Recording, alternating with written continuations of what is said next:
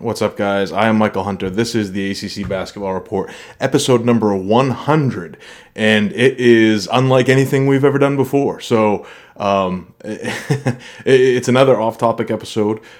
We had Mandi from Melbourne. She is a mindset coach for stockbrokers on the Australian market. Really interesting person.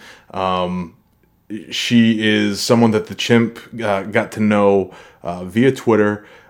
Chimp is also involved in the stock market as well, and they kind of hit it off. And she's a really positive person, a really nice person, just someone that's really easy to talk to. And he kind of came to me and said, this is something that I think we should do. And I got to talk to Mandi a little bit off air, and what we found was, especially in the conversation, was the correlations between mindset and strategy are applicable in both circumstances, both in trading as well as basketball. And, it was eye-opening as the conversation went along how many parallels are actually very, very similar in both situations. Jesus. But, I don't have a whole... It was awkward for me at the beginning because I didn't really know where the show was going to go or how we were going to get there. But as we got moving, it was very interesting to me. I hope you guys really enjoyed it. I know I enjoyed it. The Chimp enjoyed it. Mandi certainly enjoyed it. It was it is the first episode of ACCBR that we've done over Zoom. So I'm not sure how the audio matches up to what we typically do. I'm hoping it sounds all right. I didn't see any audio drops like what we had with Connor the week before, so hopefully everything came out all right. I hope you guys really enjoy it. I hope you learn something and kind of step outside your comfort zone. This is not a basketball podcast. This is an off-topic podcast, similar to other off-topic stuff that we've done recently, not in the same vein as either one of those as far as hardships for sexuality or race or anything like that. So this is something that we've never done before, but it was also very fun. I hope you guys really enjoyed it. This is Mandi from Melbourne. Thank you. Farrell turns the key, drives the lane with 3 on the shot clock. Doesn't get it. 5 seconds to play. Down the floor, Okogie. He beat the buzzer. Welcome to ACC Basketball Report. Today is an interesting episode for us. It's an off-topic episode. One of the things that made me kind of gravitate towards having today's guest on is since the suspension of sports, especially in college basketball, we're starting to see them trickle back. But one thing I've gotten into is playing around in the stock market. And the Chimp brought to my attention a young lady that he's been talking to on Twitter, whose name is Mandi. She's a coach, a mentality coach, in Australia for brokers and traders. And I thought it would be an interesting show because I know some people that follow us online are also dabbling in the market. I talked to a bunch of you about it here and there. So I'd love to welcome Mandi, who's joining us from Melbourne. Mandi, how are you doing tonight? Hi, thank you so much, Michael, for having me on your show. And it will be such an interesting conversation. And thank you to Chimp for making the connection. You guys are in the field of basketball. I'm a performance mindset coach in the area of trading. And Chimp and I, we had a little bit of a conversation behind the scenes and saw how many similarities, but also differences are in both professions. Chimp, Chimp, you kind of put this whole thing together for us. What drew you to Mandi and what had you set this conversation up? Well, I trade for a living. Okay. And so I found Mandi, thankfully, on Twitter. And she is a rarity on Twitter. She's kind. She's intelligent. It's very much different from what you normally see on Twitter. But I started following her. She offers great insights. She's incredibly nice. She laughs at all my tweets. So it's worked out great. For sure. I didn't know that you traded for a living. So there we go. We're learning something new already. Yes, I do. And I tell you, Michael, what got this conversation started the mix of basketball and trading. Mandi actually was kind enough to go listen to our podcast with Blake Lovell. Okay. And afterward, she said, "Hey, Chimp, I enjoyed it," and kind of brought it up. Hey, would you guys like to have me on? I think it would be interesting, and I thought it was a great idea. Yeah, So Mandi, really what are the explore that? Yeah, I was going to ask you, what do you think of the parallels between trading and in sports in general, or just basketball? So I have never played basketball. I mean, I played in school, but you can't call it playing.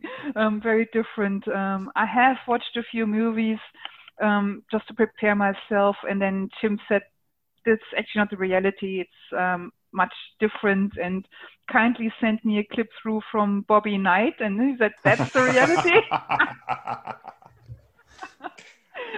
So, yeah, I mean, there is similarities when it comes to performance, full stop, right? So all the high performers have certain traits that are common to all of them. It's the way they are thinking. It's the way they are dealing with pain and stress. It's the way they are experiencing life. So, for example, do they feel that there's always a way, there's always a solution, there's always, even though it's hard, but they will find a way to make it happen? Or do they see life as being hard and unfair, and they need someone to show them the way and they can't do it on their own? So there's certain patterns of thinking and feeling and interacting with the world that tell us if a person will become successful in their chosen field. And so that's the inner world, right? I don't know if you guys know the book, The Inner World of Golf, and I forgot the author. The Inner Game of Golf. And I think he wrote a few inner game books, and The Inner Game of Tennis. And so we have the inner game that is pretty much the same for every high performer. But then also we have the outer game. That's the context within we have to perform, and that is slightly different. So if you look at trading, for example, it's just non-stop, right? You can get into a trade every second and trade around the clock anytime. In basketball, that's not possible. So you are on the court, you have your hour on the court, and it's the make or break. The advantage is that you can then, after the game, go and do assessments of what you could have done better, how you could improve, and you can, get yourself mentally and physically back together. In trading, the danger is that we don't do that, and then we go into what I call binge trading, or what's been called trading on tilt. So you just keep going, executing trades until your account is gone. Right. So the context of sport is different to the context of trading.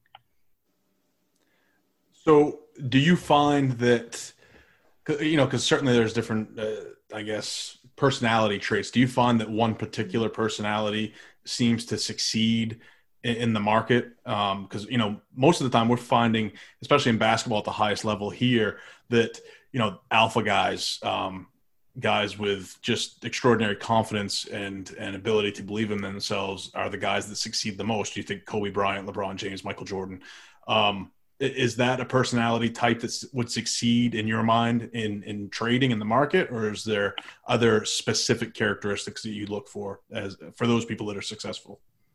Yeah. So to pre-frame for you, I believe anyone can become successful. Okay. Anyone. And I know I'm being debated about that a lot. A lot of traders say, no, this is, you either have it or you don't. And it's like, I don't buy your limitations, don't care. Okay. However, if we look at traders or athletes who are successful, it is always the alpha. And this is not limited to being male or female. It's Sure. As you said, it's a trait. A lot of it is personality. So we need to look at what is personality and what is trained behavior. In research, there has been found that about 40% of our behavioral patterns are genetic. So they're ingrained in us. And 60% of our behaviors are learned behaviors. Emotional responses and view of the world, so beliefs, values, who we identity, right? Who we think we are in context of the world. That is learned. That is not in our genes. That is learned from our environment. And so, if only 40% of our traits or behavior is genetic, that means I can work on the 60% and can help anyone to become successful as long as they keep playing with me. And so, for example, when I watched this game, what was called Miracle, about the ice hockey coach who put together a very young team of ice hockey players, average age 21 in the US, and trained them for the 1980s Olympics in Lake Placid to beat the Soviet team. Like, they were a bunch of crazy young Nordic kids, but he trained them so hard, and they were willing to train with him. They were willing to give their all, and that's why he could lead them to success, to beat the Soviets. But if someone is not willing to give their all, then there's nothing the coach can do. So that's the limitation, the only limitation that I see. I never buy into the limitations of my traders. When someone comes to me and say, I can't because, I'm like, bullshit. Let's find a way. I know you can find the way, right? So that's my job. And, see, Coach, she's starting to sound like Bobby Knight a little bit. She is. Already. Yeah, for sure. Just don't be throwing any chairs. Oh, exactly. Right. Yeah. That could be a new tool that I can add to my toolbox. Chimp, I know you had some stuff prepared, so go ahead and absolutely. We've kind of touched on the first thing I had prepared as far as the traits of traders and athletes and that kind of thing. Now I just want to get to some questions that I have for Mandi. And the first one, Mandi, is the fear of losing and failure is prevalent in sports. It's prevalent in trading, and it's prevalent in gambling. How do you address the fear of failure and losing with your clients and get them to overcome it? Yeah, awesome question. So fear of losing and failure is not the same for everyone. And you mentioned alpha guys before. So for an alpha guy, the fear of losing and failure is a very different experience than, how would you call someone who's not alpha, who's like the opposite end? How do you call these people in your language? Betas. Oh, come on, they're less than beta. Omegas. Omega, I believe, is Omegas. The last. Yeah. So for an omega, the fear of losing is very different than for an alpha. Mm-hmm. So we need to first identify what is the fear of losing about for this particular person. And then we can dig deep and help them to overcome it this way. So a fear of losing for an alpha is always about not being good enough to take care of the people they need to take care of. Yeah, so an alpha always wants to take care of people. They want to make the team look good. So the worst thing for them would be to let the team down. And then we need to address that fear. Whereas for an omega, the worst fear would be to be ostracized, not to be loved, not to be acknowledged. And then we need to address that fear. So there is no blanket answer that I can give, but what I can say to you in general is find out what that fear of failure is about for you and then address it. And I think fear of failure is really healthy. Fear of failure is what drives the alpha guys. Right. And fear of failure on the flip side is what keeps the omega guys stuck in the hole. Yeah, wouldn't you say that if an alpha actually experiences loss, that they would they would be able to cope with it, I guess, easier and see it as a challenge to recover, or have confidence in themselves that they would be able to recoup whatever they lost? Yeah, for an alpha, there is no other way. Right. They cannot allow themselves to fail. They need to come back. Whereas the omega is going to run away and hide. Right. And so you can say that's the fight and the flight response, right? Mm-hmm. So where is that coming from? This is coming from you guessed it, the thing that no one wants to talk about, our upbringing. In our upbringing, we have been conditioned. And so I'm generalizing here. Generally speaking, the firstborns are the alphas. Why? Not because they're firstborn, but because the parents treat the firstborn very differently than the second, third, or fourthborn, and so on. And so there is something that we call dynamics, roles and family dynamics. And when I see how someone was being brought up, and I don't need to go back in childhood and explore that, I just need to find the patterns. As soon as I see the patterns of what was it that you were being acknowledged for, how were you being treated when you came and you said you have a problem. So for example, the alphas, I see a lot, they were being looked at so capable. They would go to a parent and say, I have this problem. And the parent would say, you've got this. You know, you're a big boy or you're a big girl. I think you know how to solve this. Whereas the youngest ones are usually being treated like, oh, poor little you, let me help you, let me rescue you. And they never learn to take care of themselves. They never learn to find solutions, to have mental toughness, to stick it out, to fight it through, to find a way.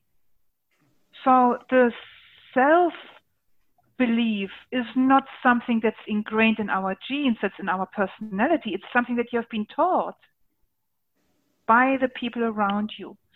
And often it's not only the parents, it's especially the sports coaches. So I ask you, Chimp, about, do players find Bobby encouraging when he swears at them and shouts at them and throws chairs? Or do they find him intimidating? And your answer was? My answer was that if you really truly believe that the coach, number one, has your best interest at heart, and two, is really truly trying to help you become better, then I think most players are okay with it. As time has gone on, players tended to not react as they would have, say, maybe 30 or 40 years ago. As time went on, players began to not really appreciate that quite as much. But it's just, and I'm sure you have clients that react differently to different ways that you coach, I'm sure. Yeah, exactly. So what I saw in him was something I call the grrr. I don't have a really good word for it. If you have one, please help me out. The alpha trait. I can think of a few for Bobby Knight. Yeah, for sure. But go ahead. And keeping it clean at the same time, right? That will be the challenge. Yes. So what I see with traders and athletes who succeed, they have this grrr, they lean into challenges, they love a good challenge, they seek out the challenge, right? And they do that in every area of their life and not just in their sports. Now, the traders and athletes who don't succeed, they run away from challenges. They're afraid of challenges. And so when we have a Bobby swearing and throwing chairs, the Omegas would run away and would be afraid and would feel intimidated and would go hide because they don't like confrontation. Whereas in the Alphas, that is triggering their grrr. The group is strong. I can do this. And it's like, no fucking way I'm going to let this team beat me. I'm going to go out and give my best. And that's what's triggering in those players. And that's why he might have been able to encourage and inspire a certain type of players, but not every player. And a team cannot just be alpha. There needs to be a mix, because when you have a mix of alphas and betas, that's a beautiful dynamics in the team. And so he would not be able to encourage the betas. And that's why we can't treat every player or every trader the same way. We need to look at what encourages the one and what encourages the other. And it's not the same style. So I have traders, right? You know how they say you have to be focused and disciplined, and you have to deal with your emotions, and you have to meditate.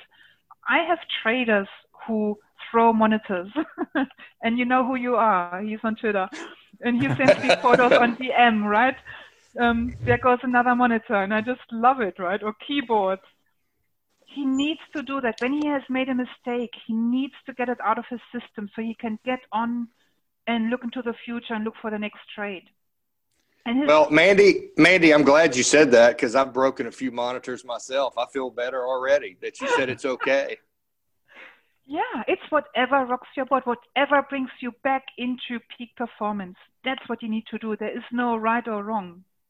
So I think one thing that I think, especially in the example of Bobby Knight, and I know you don't have a whole lot of experience with him, Mandi, but I know the Chimp does, is the one thing I think that led to his downfall was he couldn't identify the players that could take it from the players that couldn't handle the criticism. Yeah. So as a mentality coach, it's very important that you identify certain traits amongst your traders where you can hit them a little harder than maybe you can, player B or player A, yeah, and how you trade and talk, or how you treat and talk to them.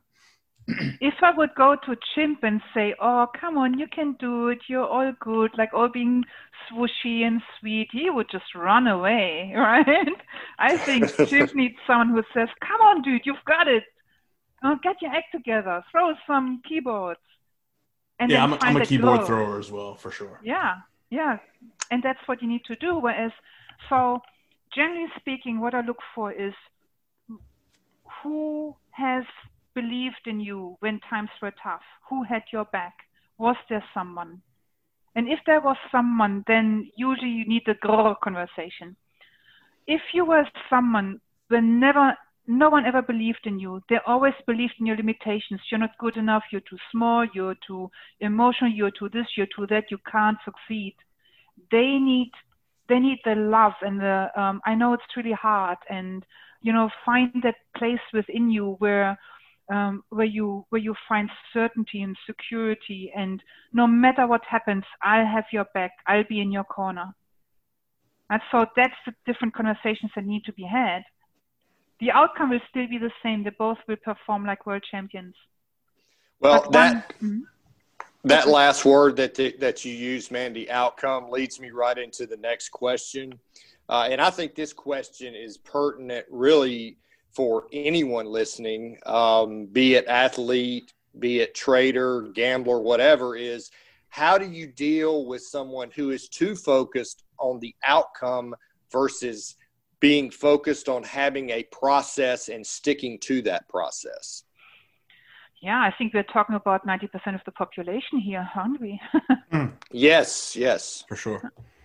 So again, this is how we have been brought up in society, in school. It's always the outcome. And now they're going the opposite. I don't know about America, but in Australia, it's all about, you gave your best, you will be fine. No, that's the other extreme. It's screwing them up just as much. It needs to be a middle path. So when I have someone who is focused on the outcome, I know that they have not learned how to set benchmarks for process. What does process even mean? And in trading, the challenge is that first you need to have a process that works in order to have an outcome. But I think also the question you ask as well, like so many people, they just jump into the markets. It feels good, it triggers all our emotional needs. It gives us, adventure, variety, connection. We feel significant. We grow, right? So it fits a lot of our, what Tony Robbins calls the 6 core needs. But it also leads to downfall if we don't learn a skill. And most traders don't know how to do that. Now in sports, there is certain rules on how to succeed, right? So in order to shoot a hoop, you have to have certain arm movements. You have to jump a certain way. You have to do certain things. And everybody can follow that and practice. In trading, that's not the case. In trading, there's 1,000,001 approaches. And it's like, which one is the one that works? Which one's the one that works for you? And that's the biggest challenge for traders, right? So number one, they don't know how to have a process, how to find a strategy that works for them. And so they go the easy path. They just look for outcome. I think it's a lot education that's being needed, and traders need to fall down really hard before they understand that process is important. So it's when they fall down and lose their account, they either make it, so they're the alphas, they're like, oh, that didn't work, I'm going to find a way, I'm going to get my act together and do that properly like a professional. And then the omegas, they're the ones who say, oh, it's all a scam, trading doesn't work, it's all a lie, only the brokers are the ones who are going to win, and they're going to give up. So my strategy is buy low, sell high. Love it. Teach me. We spoke a lot of this stuff off air while we were working out some technical difficulties, but it's the funniest thing to me about the market is that it's such an imperfect science. And now I realize, because I didn't know that Chimp traded for a living before we jumped on the show tonight, I realized that I am the most novice on this call. But what I found and what I love is when I get alerts about companies that I have a piece of, is they'll see some kind of mitigating factor as far as determining what determines whether the price goes up or down. And it'll say, history will show that when X happens, the price tends to rise. But then in the very next paragraph, it starts with, but that's not always true because, this has happened in the past as well. So it's like, it's so imperfect that it really feels like a guessing game a lot of the time. It is. Yeah. And trading is gambling to a certain extent. Yeah. However, that's why we talked about, as far as where there is no gambling or very little gambling available, the stock market has become the new sports gambling for a lot of people. Yeah. And the danger is in sports gambling, you as far as I know from sports gambling, let's say you gamble on horses, right? And then you have the race, and then you have to stop. Mm-hmm. And so you have this moment of pause, and it's the same in poker. You have this moment of pause where you can gather your thoughts, get yourself together, where you can't do anything, where you have to wait. Whereas in trading, it's constant. There is no pause. In poker, the difference is you don't know what hands you would have been dealt with. So you don't know if you could have made that money back or not. Right. Whereas in trading, you get out of a trade and then this freaking things turn around again, goes in your favor, and climbs Mount Everest, leaving you behind in base camp, and you could have made so much money instead of losing money. So we always know what happened afterwards, right? Which adds to the stress, which adds to the mistakes in decision making. So again, the biggest problem why so many people are outcome focused is, number one, they have not learned how to be any different. And you see the same in people running businesses. If you are only looking at how much money you made or how much money you lost in your business, you will never get anywhere. You need to have lead measurements. You need to have lag measurements. You need to have marketing skills, sales skills. Your products need to work well. You need to have a market that loves your products. You need to be able to communicate your message. So why was Apple so successful and other companies not? I don't know. Did you guys see that little TED talk from Simon Sinek from 2011? The Power of Why. No. I have not. Really good. So the Power of Why? Yeah, I can send you the link. Sure. And so he talks about most companies say, buy my product because I have this awesome computer. Buy it. And people are like, oh yeah, whatever, right? No. Apple said, we are revolutionizing the industry. We want to make it easy, and we want this to be like a part of your life that helps you improve your life. And so people buy your passion and your vision and not your product, because there's other companies who make better computers than Apple, and they don't sell as much. Mm-hmm. And so in trading, it's the same, right? A lot of traders, they come into trading, they say, I want to start trading because I want to make a lot of money. outcome focused. I want to be able to get out of my shitty job that I hate so much. Right. I don't want anyone to tell me what to do. I want to have my freedom. That's all outcome. There is no conversation about, I love the markets. I want to learn how the markets work. I want to find out what type of trading works best for me. Mm-hmm. I think, go ahead, continue. And so they either learn that or not. Yeah. One of the, I told Mandi off air, Chimp, that, I've only been dabbling in the market again, probably since mid-March.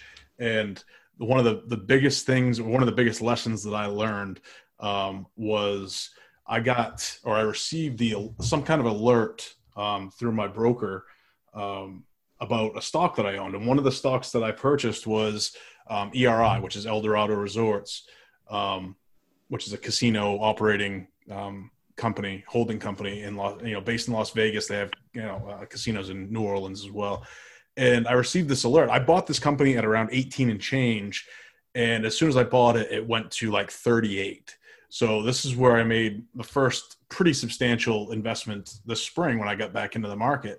And I received this alert that somebody was buying so many shares of this stock at the ask price. Now, this is when I found out that when this alert comes, and if it's at the ask price, they expect the stock to go up. If it's at the bid price, they expect the stock to decline.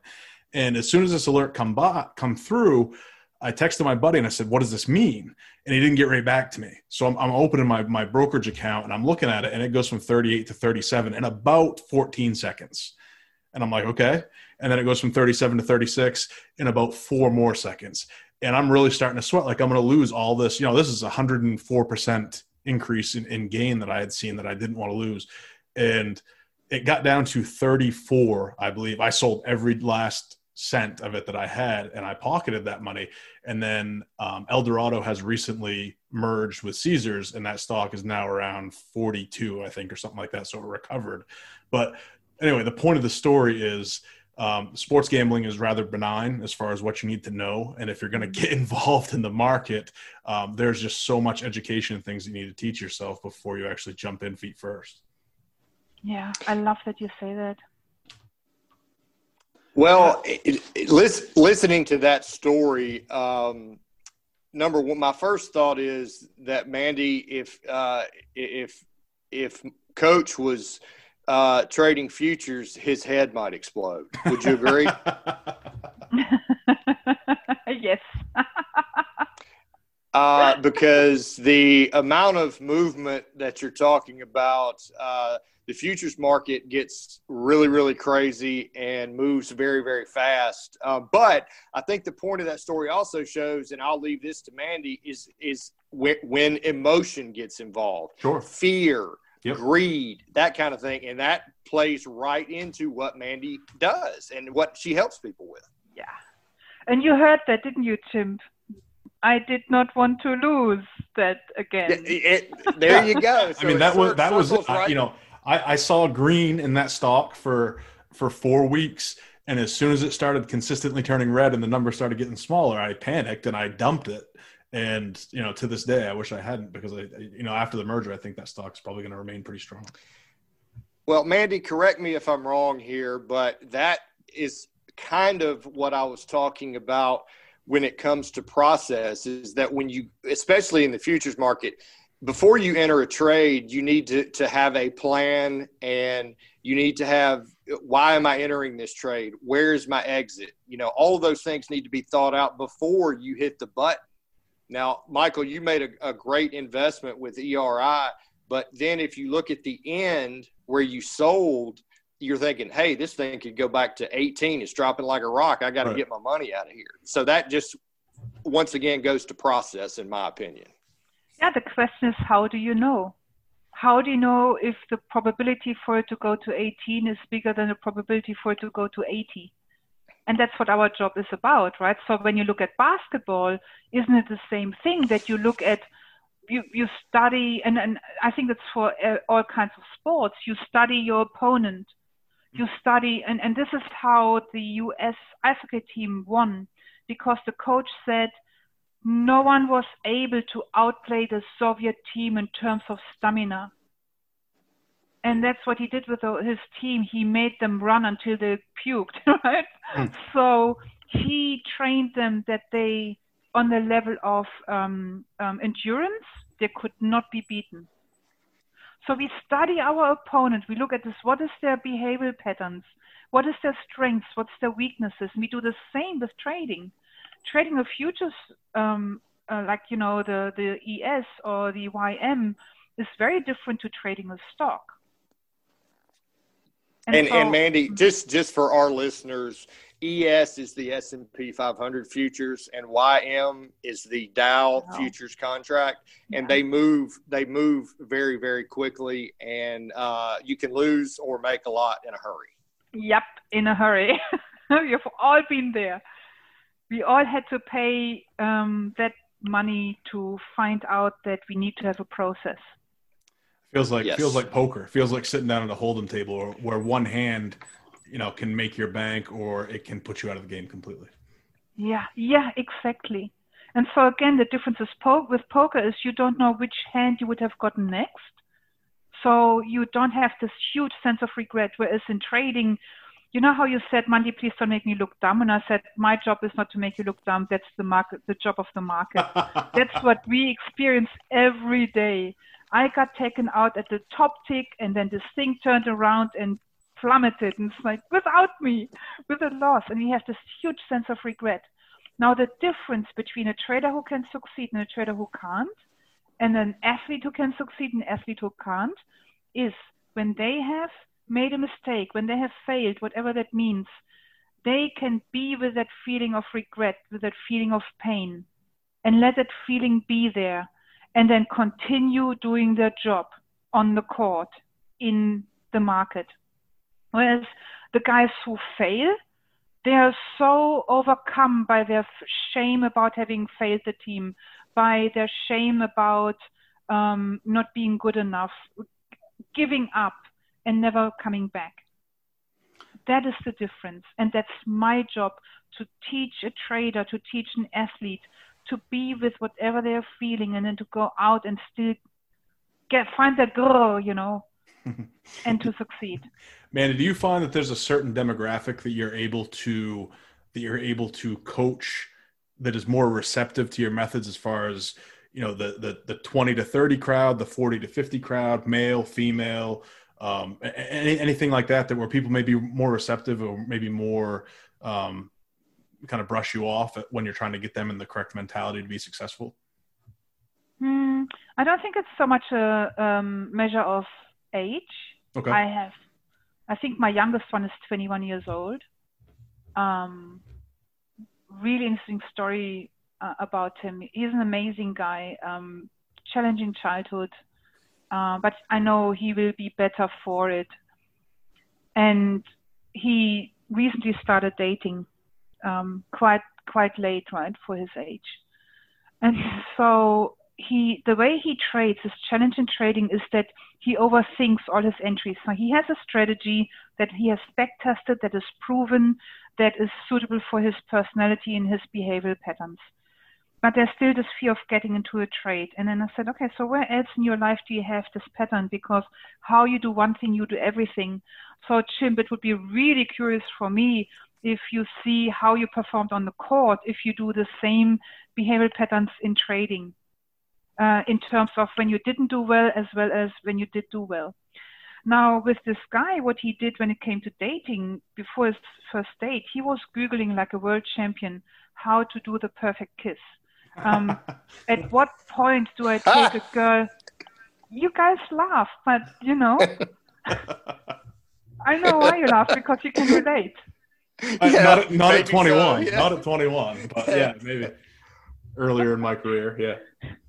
So, you know, when to grab a girl's hand, you know, when to ask her over and, you know, do it for the first time. Like, when do you do what? And that showed, again, he had a very challenging childhood. That shows the level of uncertainty he had. Sure. He has no father figure in his life, right? He grew up as just with a mother. No one who taught him taught him what to do when you first fall in love, right? And so he tried to figure it out for himself, and that's exactly what I see traders do. They Google how to be disciplined, how not to lose, because the fear of losing, and this is what you said, Chimp, the fear of losing is prevalent in sports, trading, and gambling, and it's the fear of protecting yourself from that pain. I think I lost my train of thought. Where did we start? What was the question? Sorry. Well, I took one quote out of there that is extremely interesting to me. Is you said, "How you do one thing, you do everything." Sure. That was it. And yes, and you asked me, what if how I played on the court relates to my trading, and it does, and it's really fascinating. I mean, I haven't played basketball in 30 years, so but these things still relate, and that quote to me is absolutely fascinating. How you do one thing, you do everything. Interesting. I will back that up as well, because I do. We refer to it here, Mandi, as buyer's remorse. Is basically kind of what I'm gleaning from that. Is when you jump into a new relationship, is this the person for me? When I bought my first house, was this the house I really wanted? When I make a substantial decision at work that could impact the project monetarily, I immediately question myself. And one of the things I do is I will call my project manager or another superintendent that works on my job site and try to gain their approval as to, do you think I did the right thing? So I think that I also agree that quote holds a lot of water. And this is where it's so amazing, because that gives us feedback on how we have to trade. What are you naturally good at? So everything that you experience in your work and that you see other people experience, you will see in the markets as well. The buyer's remorse, right?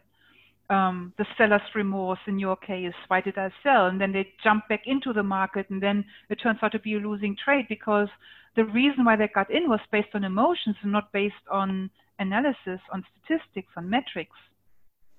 So in going back to my embarrassing story where I wasn't educated enough to know what I was doing, say I was one of your traders, and you see me panic on that trade. I dump the stock.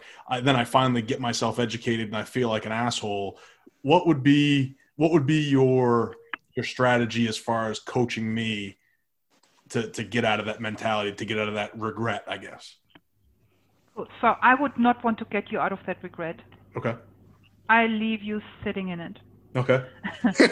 Like a dirty diaper. Like a dirty diaper. You need to learn your lesson. So here's the thing, right? Most traders fail. And also the same in sports, in any area of life, in relationships. It's because they try to avoid that yucky feeling. And so that is not the pathway to success. The pathway to success in any area, and this is a quote that I put on Twitter recently, when you're an athlete, your muscles hurt. They're burning. And are you now someone who is going to give into that burn and give up and sit on the bench and take it easy? Or are you one who is loving the burn because you know right now you're at this crucial level of growth? Like when you can make it through that burn, you will have beaten your opponent, and your muscles will be stronger for it, and your endurance will be better for it, and you will be better player for it. So when we look at trading and you feel that pain, that is feedback for you, nothing else. I call it the emotional guidance system. It is not something to be avoided. It's something to be worked with. When you have regret, that means that something didn't work well, that you need to work on. Was it that the market, so generally speaking, right? Was it that the market was not suited for your strategy? Was it that your strategy was not working for that stock? Was it that you didn't work your strategy? These are the three areas I look at. So in this case, I would say, Michael was kind of trading by the seat of his pants. He got lucky. Yeah. The market is in a strong bull market. The Fed buys up everything. We have this David Portnoy who started, a new revolution, and he has this whole group of people behind him who maybe move the market, maybe not. I don't know. So maybe as long as the market goes up strongly, you will be fine. But as Warren Buffett said, when the tide turns, then we see who has been swimming without their pants on, right? So the first thing I would do with you, Michael, is, and there was a little conversation we had before, I would look at your personality profiling as well as your behavior profiling, because personality we cannot change. It is who we are. It's our genes. Whereas behavior we can change. So personality is if you're a marathon runner or a sprinter. And that is in sports as well, right? If you're a defender or how do you call the guys who attack? Attacker. Mm-hmm. In soccer, as you said, you played soccer. Not everybody is suited to be an attacker, and not everybody is suited to be a defender. So you need, or goalie, right? Who's in a goal. So you need to find out what is your personality profiling in terms of what are you naturally suited best in. And then I would look with you, what is your behavioral patterns that you do best? So I ask you, would you say you're more visual, more auditory, or more visual, auditory, or what we call AD? I didn't ask you in that manner, but you said I'm clearly totally visual. Yes, absolutely. Oh, yeah. Someone who is AD, they're the ones who are good at math, who can read balance sheets, like, Warren Buffett type of traders. And you clearly said, I'm not that. So why would I ask you to trade stocks and read balance sheets if that is not your strength? Right. I would then say, all right, you're visual, go and study technical analysis. Start studying the structure of price action. Start studying candlestick patterns. Start studying chart patterns. And then within that, we have certain grouping where you can trade, you can study Elliott wave, you can study harmonics, you can study Ichimoku, you can study, as I said, chart patterns like double tops, double bottoms, and so on. You can use moving average patterns. So within each category, you can then dig down and look at what are the tools that I can study that work best for me. I love candlestick pattern. I cannot read harmonics for my life. Mm-hmm. So harmonics is like, a crab pattern or a bat pattern. Because the way my brain works is I'm more detail focused. I'm not a big picture structure person. Now, if I have someone who is, for example, an architect, they are usually big picture people, so they can look at structure. I would say to them, try out harmonics, because that looks at the big picture structure of price movement. It doesn't look at detail like candlestick patterns. And but that's Coach, where I would start with you. Mm-hmm. Yeah, Coach, if you need help with this for a small fee, I'm willing to train you. Okay, great. Sounds good. Yeah. No, I think, awesome. We were talking offline here about how, the whole marathon versus sprint thing.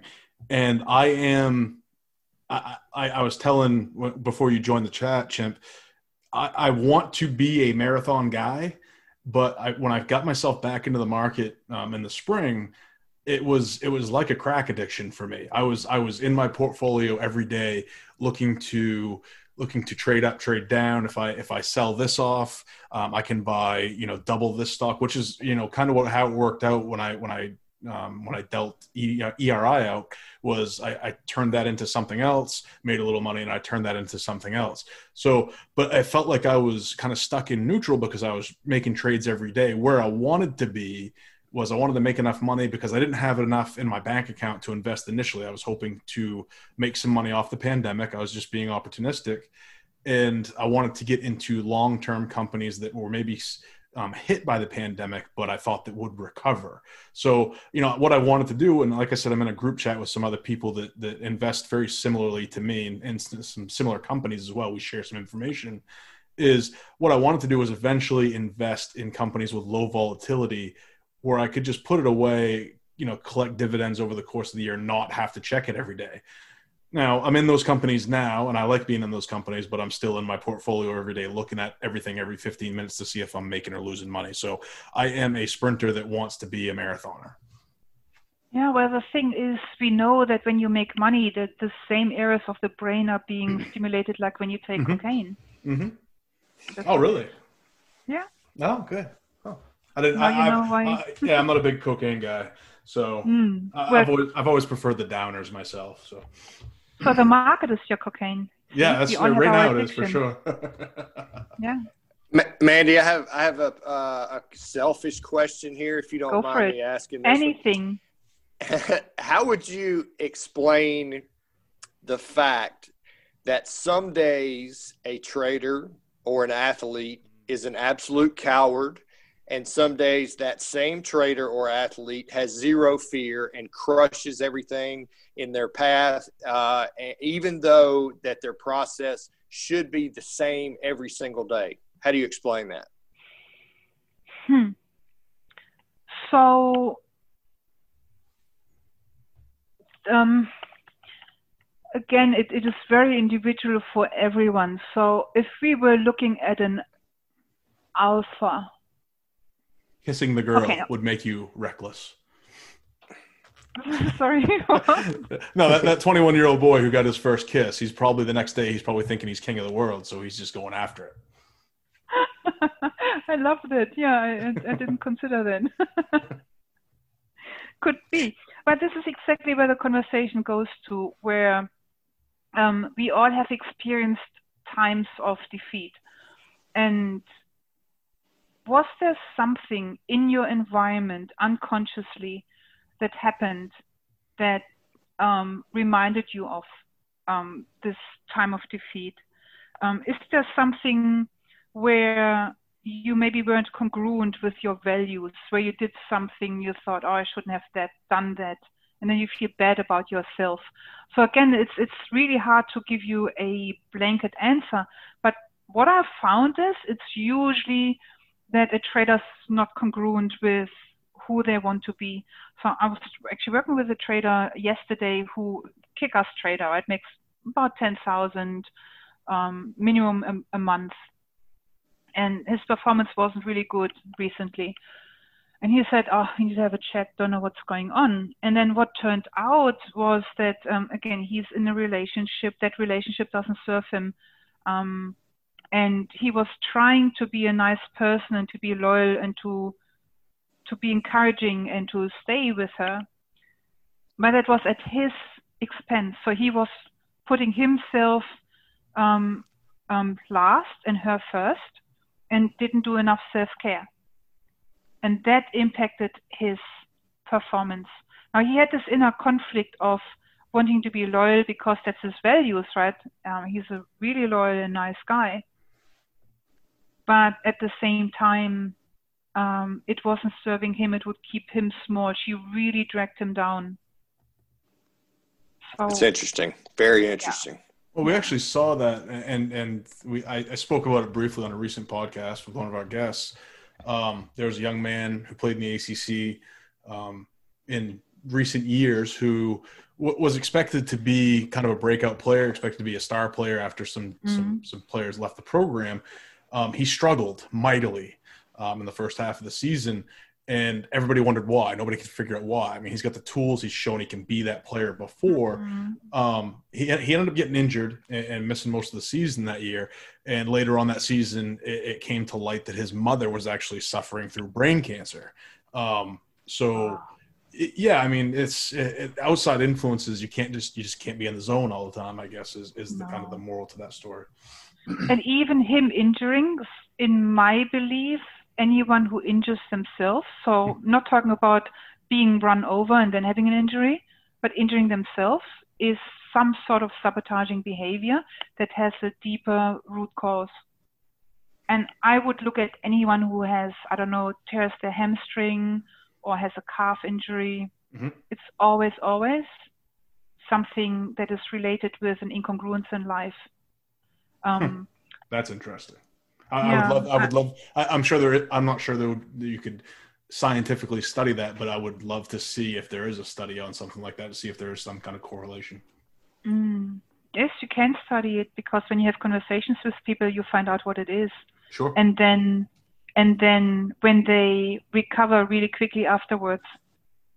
Otherwise, if they're still congruent, they have to reinforce that injury over and over again. They will never heal. So there is the people, for traders, athletes, who also want to succeed out of guilt and shame, and they think that they can find redemption in succeeding. So a lot of traders, they come to me and say, I made some really bad financial decisions that had an impact on my family. If I can make that money back, then I will be redeemed. Then I will be forgiven. And so they try to make that money back with all their might. But because they still feel incongruent and guilty and ashamed about what they have done, they will then force themselves onto the market. And that's also the difference between trading and sports. And again, Chimp, you had this really cool question where you said the difference in sports is that you can give it your all and lean in and fight for it. In trading, that creates the opposite result. The more you fight, the more mistakes you make.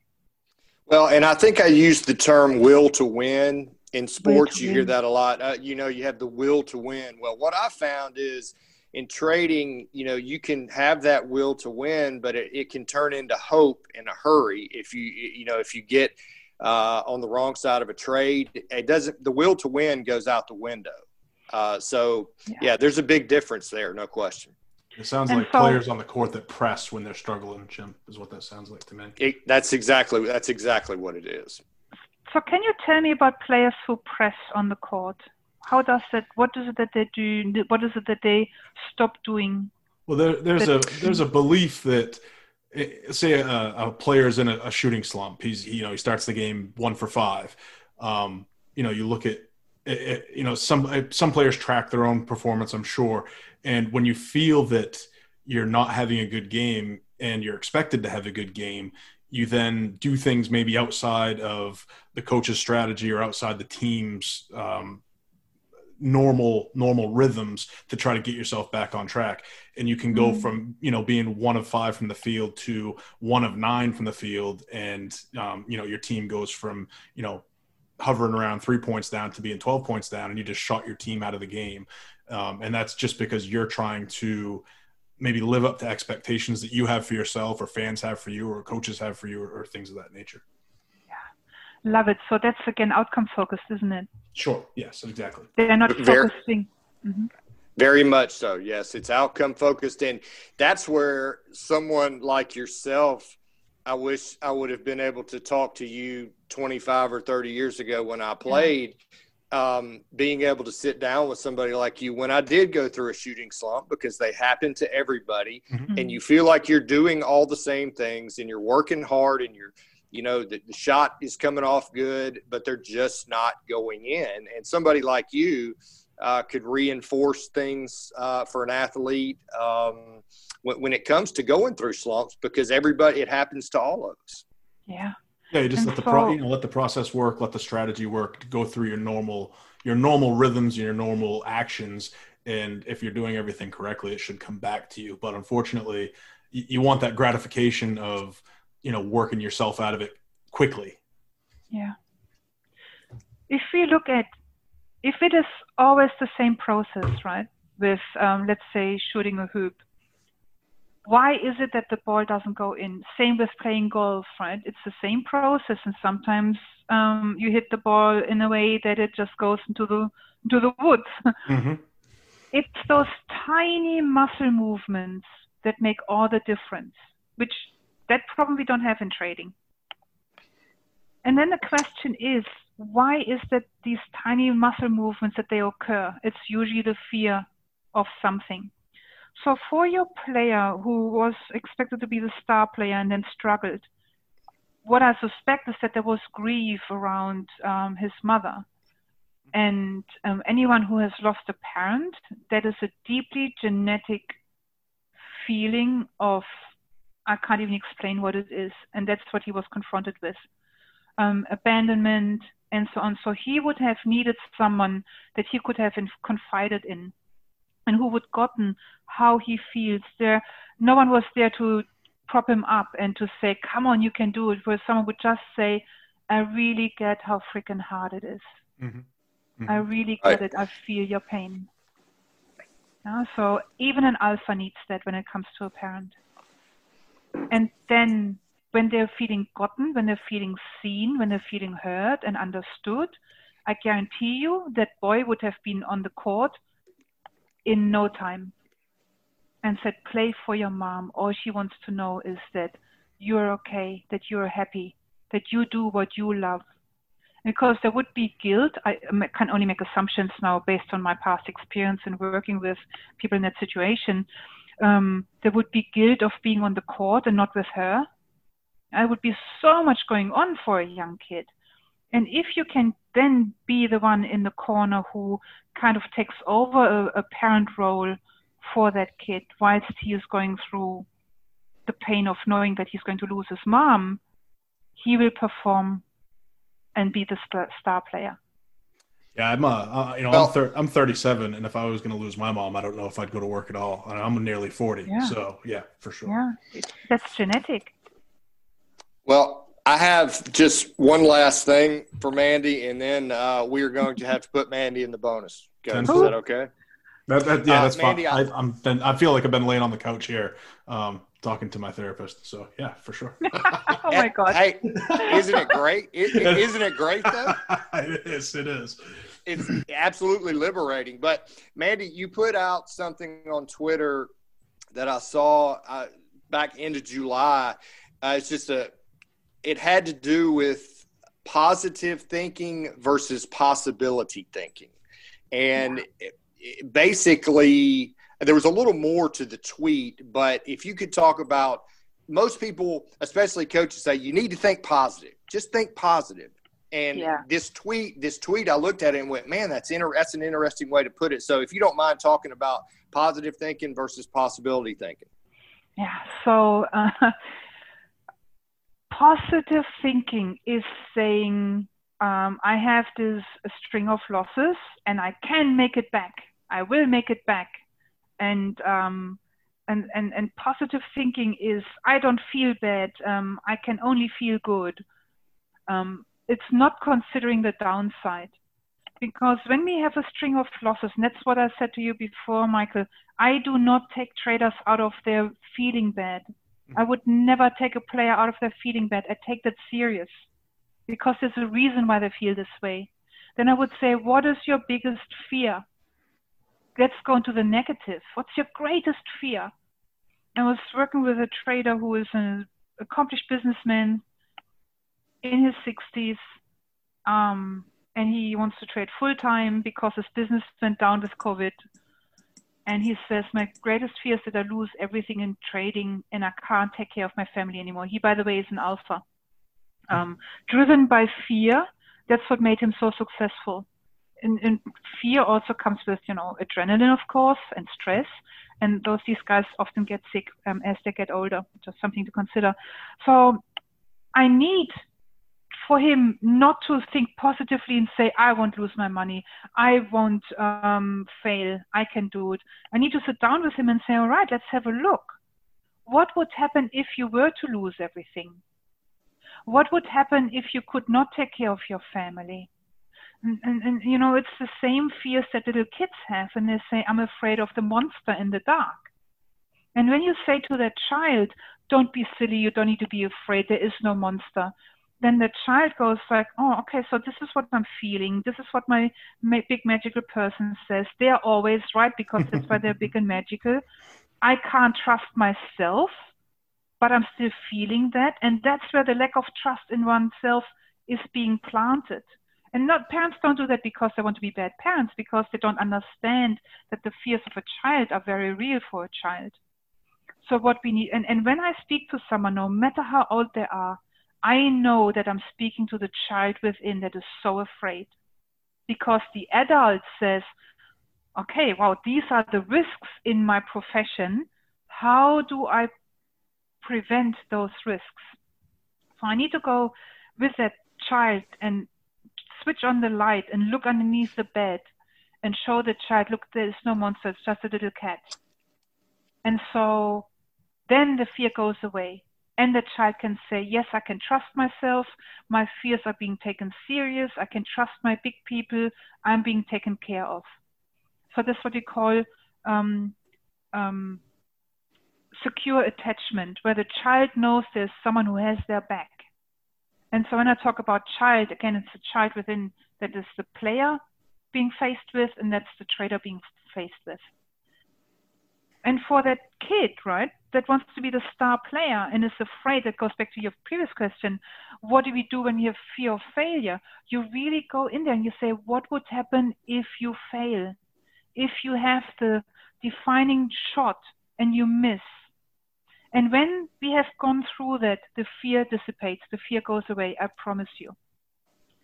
What needs to come with that, though, is, of course, you need to have trained and practiced and know that you are well prepared, that you haven't been lazy. And you know, that's what I love about you, Chimp. You prepared. You sent me in the middle of July, you sent me already questions. And so I could prepare myself so we can make this podcast as epic as possible. We're not just talking here off the seat of our pants. We were like, what are the real challenges people have? And so that's where it goes to. When you have a fear of failure, you don't ignore your failure. You say, what is it that I'm afraid of? And I call that preventive pessimism. What we do with when you drive a car. You can have an accident, right? So we put on a seatbelt. I hope you do. We have airbags. When I had my little AMG, which is a fast, small, light car, which we know the risk in driving the AMG is that because it's a back wheel drive or whatever it's called, I don't know the details, Rear wheel, yep. But it's rear wheel, thank you. It can spin out. That's the important information for me. It can spin easily. So I went and had driver training with that car so that in case it does spin, I know what to do. And so what I see with traders is that they read in a book, you have to be disciplined, you have to take your losses, you have to let your profits run, and then they think they can do that. And when they can't do it, they go into positive thinking. Okay, so from now on, I will be very, very disciplined. From now on, I take every loss. It's bullshit, you can't. Because like shooting a hoop, like running a court, or like being a defender in a team, you need to practice that skill. And that is possibility thinking. When you say, right now, I am confronted with this situation. I let my losses run. Or I take my profits too early. Right, Michael? Now, I know that there is, there is something that's exciting for me because I have found out a gap. And when I work on this gap, when I fill that gap, I can be 10 times the trader I am right now, 10 times the player I am right now. Yippee, it's a party, bring it on. Now I know how to not only make 10,000, but to make 100,000 when I have filled that gap. And so traders then have to go like Michael Jordan did and practice his hoops. I hope that story is true because Tim told me that most stories are made up in basketball when I watch movies. It was very disappointing to me, but you know what I do with my traders then? Let's say I have a trader who went on tilt. Then I identify exactly what type of tilt was it, because not every tilt is the same. For everyone, it's a different reason, a different context, a different type of tilt. And then when we found out what the type of tilt is, that's the emotional part. We deal with it. We make them feel at peace. They can deal with anything that they're confronted with in life. And so for that kid, most probably it was like, I can't deal with losing my mom. I'm so afraid of losing her. And then my job would be, you know what, I know it's really hard and it's not what we want, but you will find a way and I will teach you, I will show you how to deal with it and how to be okay with it, how to get through that. I have your back. And then going to the technical part. So go on live market replay when you have been going on tilt. Do you guys know what live market replay is? No, man.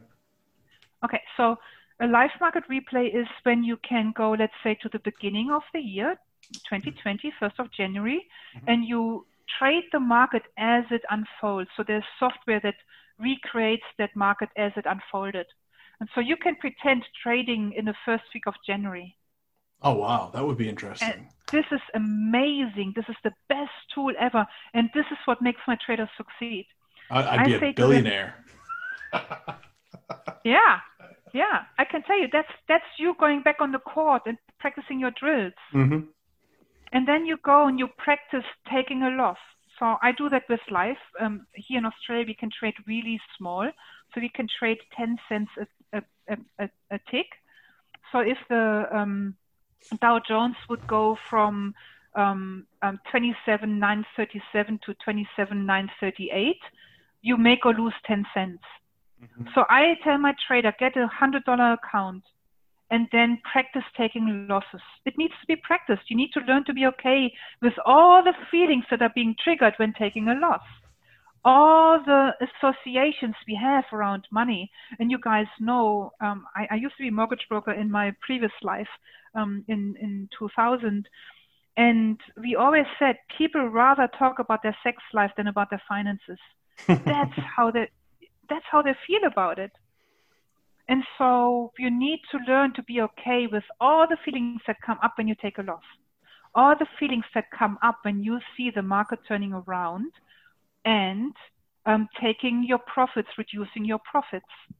And at the same time, Michael, learning what is a technical reason for me to exit, because you exit based on a feeling, based on an emotion. Mm-hmm. And our feelings and our emotions, they lie to us. They're never the truth. We need to I'll tell all the gamblers out there, the next time you get a bad beat, you need to learn how to deal with it. Oh, for sure. Would you agree with that, Coach? Absolutely. I've taken my fair share of bad beats, but it's funny when you want to study, and I found this to be true in some of my gambling, is you want to study what went wrong on your bad beats, but you never care about how you won. So, chances are it's probably an equilibrium as far as both sides. As far as when you win, something crazy probably happened, just like when you lose, something crazy usually happens. Exactly. And we do it the other way around, Michael. We have a strategy. I hope you do the same, Mr. Chimp. Mm-hmm. And I have my strategy that is being tested, that I have statistics for.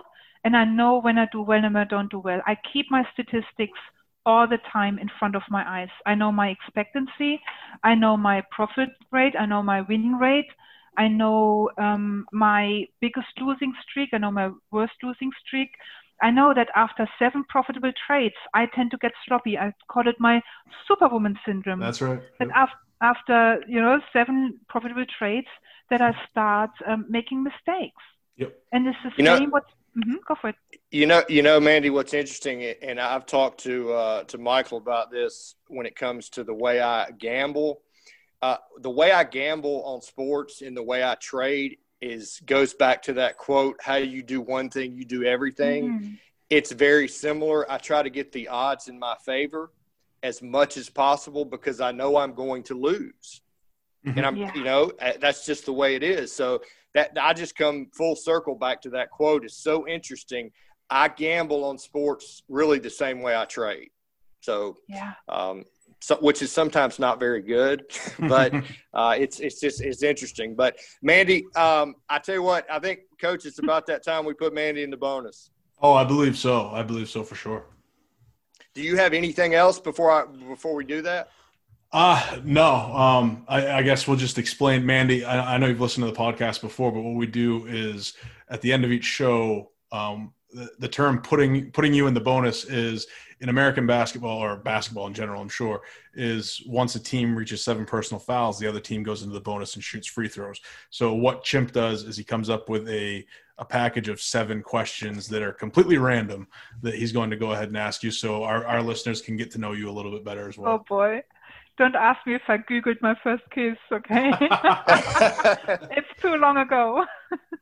Well, these are pretty benign.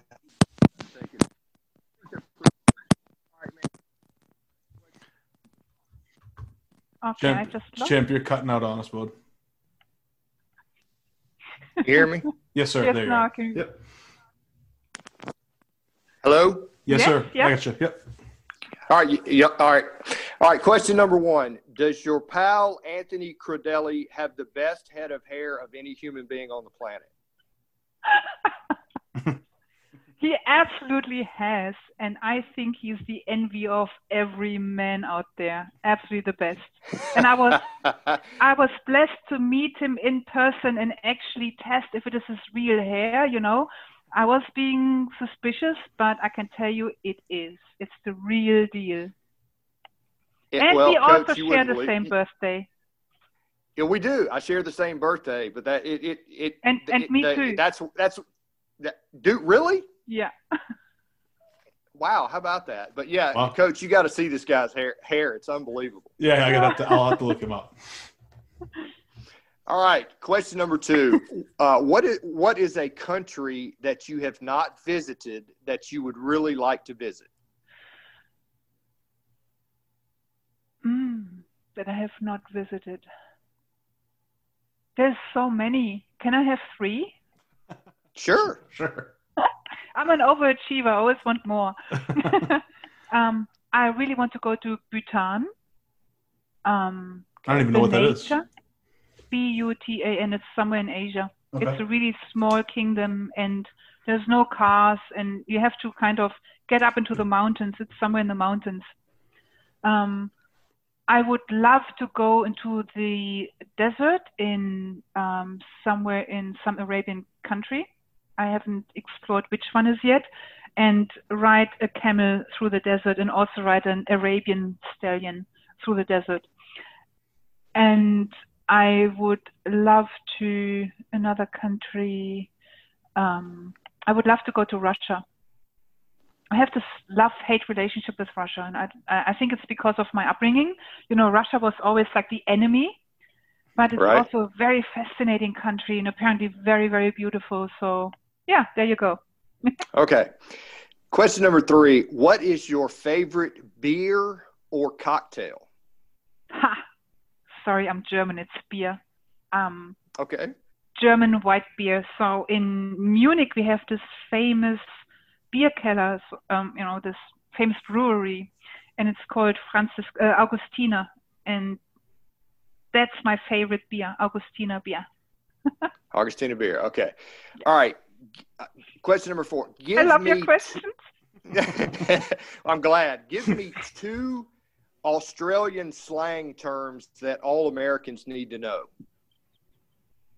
Can I be crude? Yes, absolutely. Sure. Absolutely. The cruder, the better. Yeah. Yes, sir. I fancy a fag. Oh my gosh. Does that mean I want a cigarette? Is that what that means? That means I want a cigarette. Okay. Yeah. Yeah, all right. And I know it can mean something else in American language. Yeah, I just want to clear that up because I caught that and I thought that's what it meant, but yeah. So that was just a funny one for you guys. And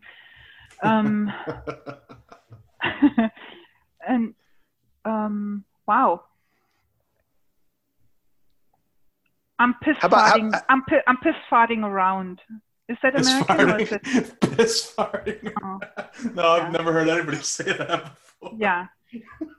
So piss farting around is when you just, you move from one room to the other, you sit in front of your computer, but you don't get any work done, but you really need to get some work done. It's piss farting around. We basically call that fucking off in America. Oh, yeah, there you go. Oh, boy. All right, question number 5. We talked about fear earlier. Mm-hmm. What is your greatest fear?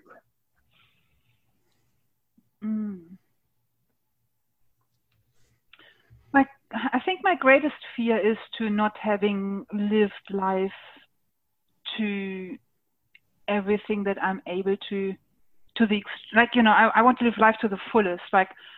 There's so much more to explore. I want to travel. I want to meet more amazing people. I've been so lucky. I've met amazing people like, Linda Rushke, to just hang out with her. I have a total girl crush on her. Right? She's such an amazing person. And Anthony Crudele is amazing. And so there's so many more people that I want to hang out with, countries to explore, things to explore. So I think my greatest fear is that I will have an injury and I can't do the things that I want to do, like heli skiing, climbing up mountains. yeah, that's not being able to live life to the fullest. Okay, we're getting close here. Question number 6. What is the best and worst thing about living in Melbourne? The best thing is that we have the second best coffee in the world. I would say the best one is New Zealand. And we have a coffee culture that is, I've never ever experienced anywhere in the world. And I have traveled extensively. So that's the best. Really nice people here as well, interesting people. The worst thing is our beaches are just horrendous. So you're constantly, you think you're in paradise because it's a nice beach, but the water is yucky because it's like a bay, and they pump a lot of yucky stuff into the ocean, sewage. So I'm not swimming here at all. Whereas when you go up to Sydney, you have these beautiful beaches and the water is, open ocean. It's just amazing. That's the worst thing I would say about Melbourne. All right. Question number 7. This is going to be a 2-part question here. Yeah. Give our listeners 2 people on Twitter that they absolutely must follow. One for inspiration and the other for trading. Oh my God, the pressure is on. Inspiration. I would say you. Thank you. I don't tweet that much, to be honest, about inspiration. I'm just so busy. I like to use Twitter as, hanging out with people, but I would say Brett Steenbarger is still the best in the business. Okay. So, you only need to read his books. That's all you need. And that's what I said before in DM. Everything that a trader needs to know in terms of succeeding is already written. And Brett's work is just outstanding. But it's the implementation that's the challenge. So I would say Brett. And Jedi Marcus. Oh, can I have 3? Sure. So Jedi Marcus 777, he is my absolutely favorite when it comes to markets. He's super funny, and he's an amazing trader. And of course, Jimmy Jude. You know Jimmy Jude, right? No. I have seen some of his tweets before. So he's Jimmy Jude 13. Okay. Well, yeah, Mandi, you have been fabulous. You are now in the bonus, and I have to tell you, this your visit has exceeded my expectations. You're absolutely fabulous. Oh, thank you. One of the kindest people I've met on Twitter. I think you're fantastic, and thank you for coming on with us. And please keep making me laugh with your really funny chimp. I have one question that came to me while we were just going through. Go for it. On Discovery Channel, okay? I watched quite a bit of Discovery Channel. Say Shark Week or the world's deadliest animals or the world's deadliest snakes or spiders or whatever. On all those shows that air in the States, Australia is the home of like 70% of those lists. Yep. How like it makes people frightened of Australia in terms of nature and animals and things like that. Does that even enter into your daily lives in Australia, or is it just what it is and you guys just carry on? Do you guys have to take extra precautions, or what is it like over there as far as data? Yeah, it's like trading. There's so many sharks in the market, right? every the DAX has fucked me over so many times, Shark. But it's about knowing the risks. So, for example, when I leave clothes on the floor, I am not just picking up my jeans and get into my jeans. I shake them out and look for spiders.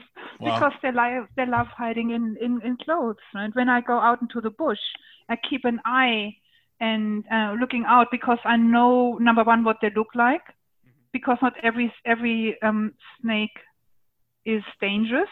Sure. And then I know how they behave. I also know that if I were bitten by a snake, what to do. Mm-hmm. If I were bitten by a spider, what to do. So I do my risk management. I do my possibility thinking, right? My pessimistic preventative pessimism of what do I do if that happens? How you do one And then thing I don't is how need to you be do afraid everything. anymore. Yeah, exactly. It's a way of life. There's some crazy asshole that has a show on Discovery Channel. He's like a game warden or something, and I see him fishing black mambas out of trees and shit like that. And I'm just like, that's Wow. just insane. I can't even imagine doing shit like that. Mandi, I will echo what the chimp said. This show tonight absolutely exceeded my expectations. I had a great time. I'm so glad that you took the time to join us tonight. And I may have to call upon you for some coaching in the future and pick your brain a little bit as well.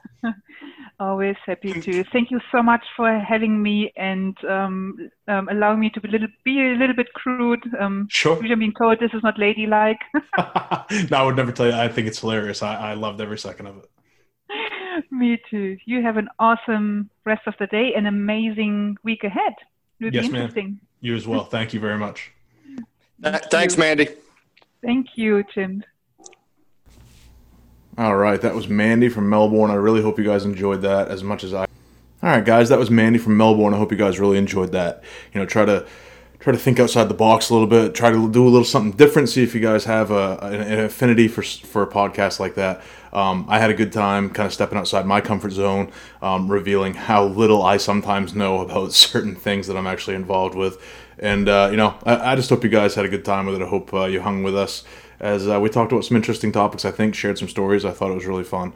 We went a little long, obviously, but when the content's good, I think that it's fine how long it goes. Joe Rogan doesn't seem to have a problem with his listenership, and he goes 4 hours of podcast sometimes. But I'm no Joe Rogan, so absolutely. Go to Apple Podcasts, listen, review, share the podcast. Get the word out. Again, I say this every week. I think we're the best ACC podcast going. I love the run that we've been on recently, and I'm having a great time with it. Follow me on Twitter at ACCBR1. Follow the chimp at CarryChimp, CARAY Chimp, and follow Mandi, MPX_trader on Twitter. And we'll see you next week. I hope you guys enjoyed the podcast. I'll see you next week for yet to be determined guest. We're trying to work out some kinks as we always do, but I think we're always getting some of the best guests out there and putting out a quality podcast. Hope you guys enjoy. Later.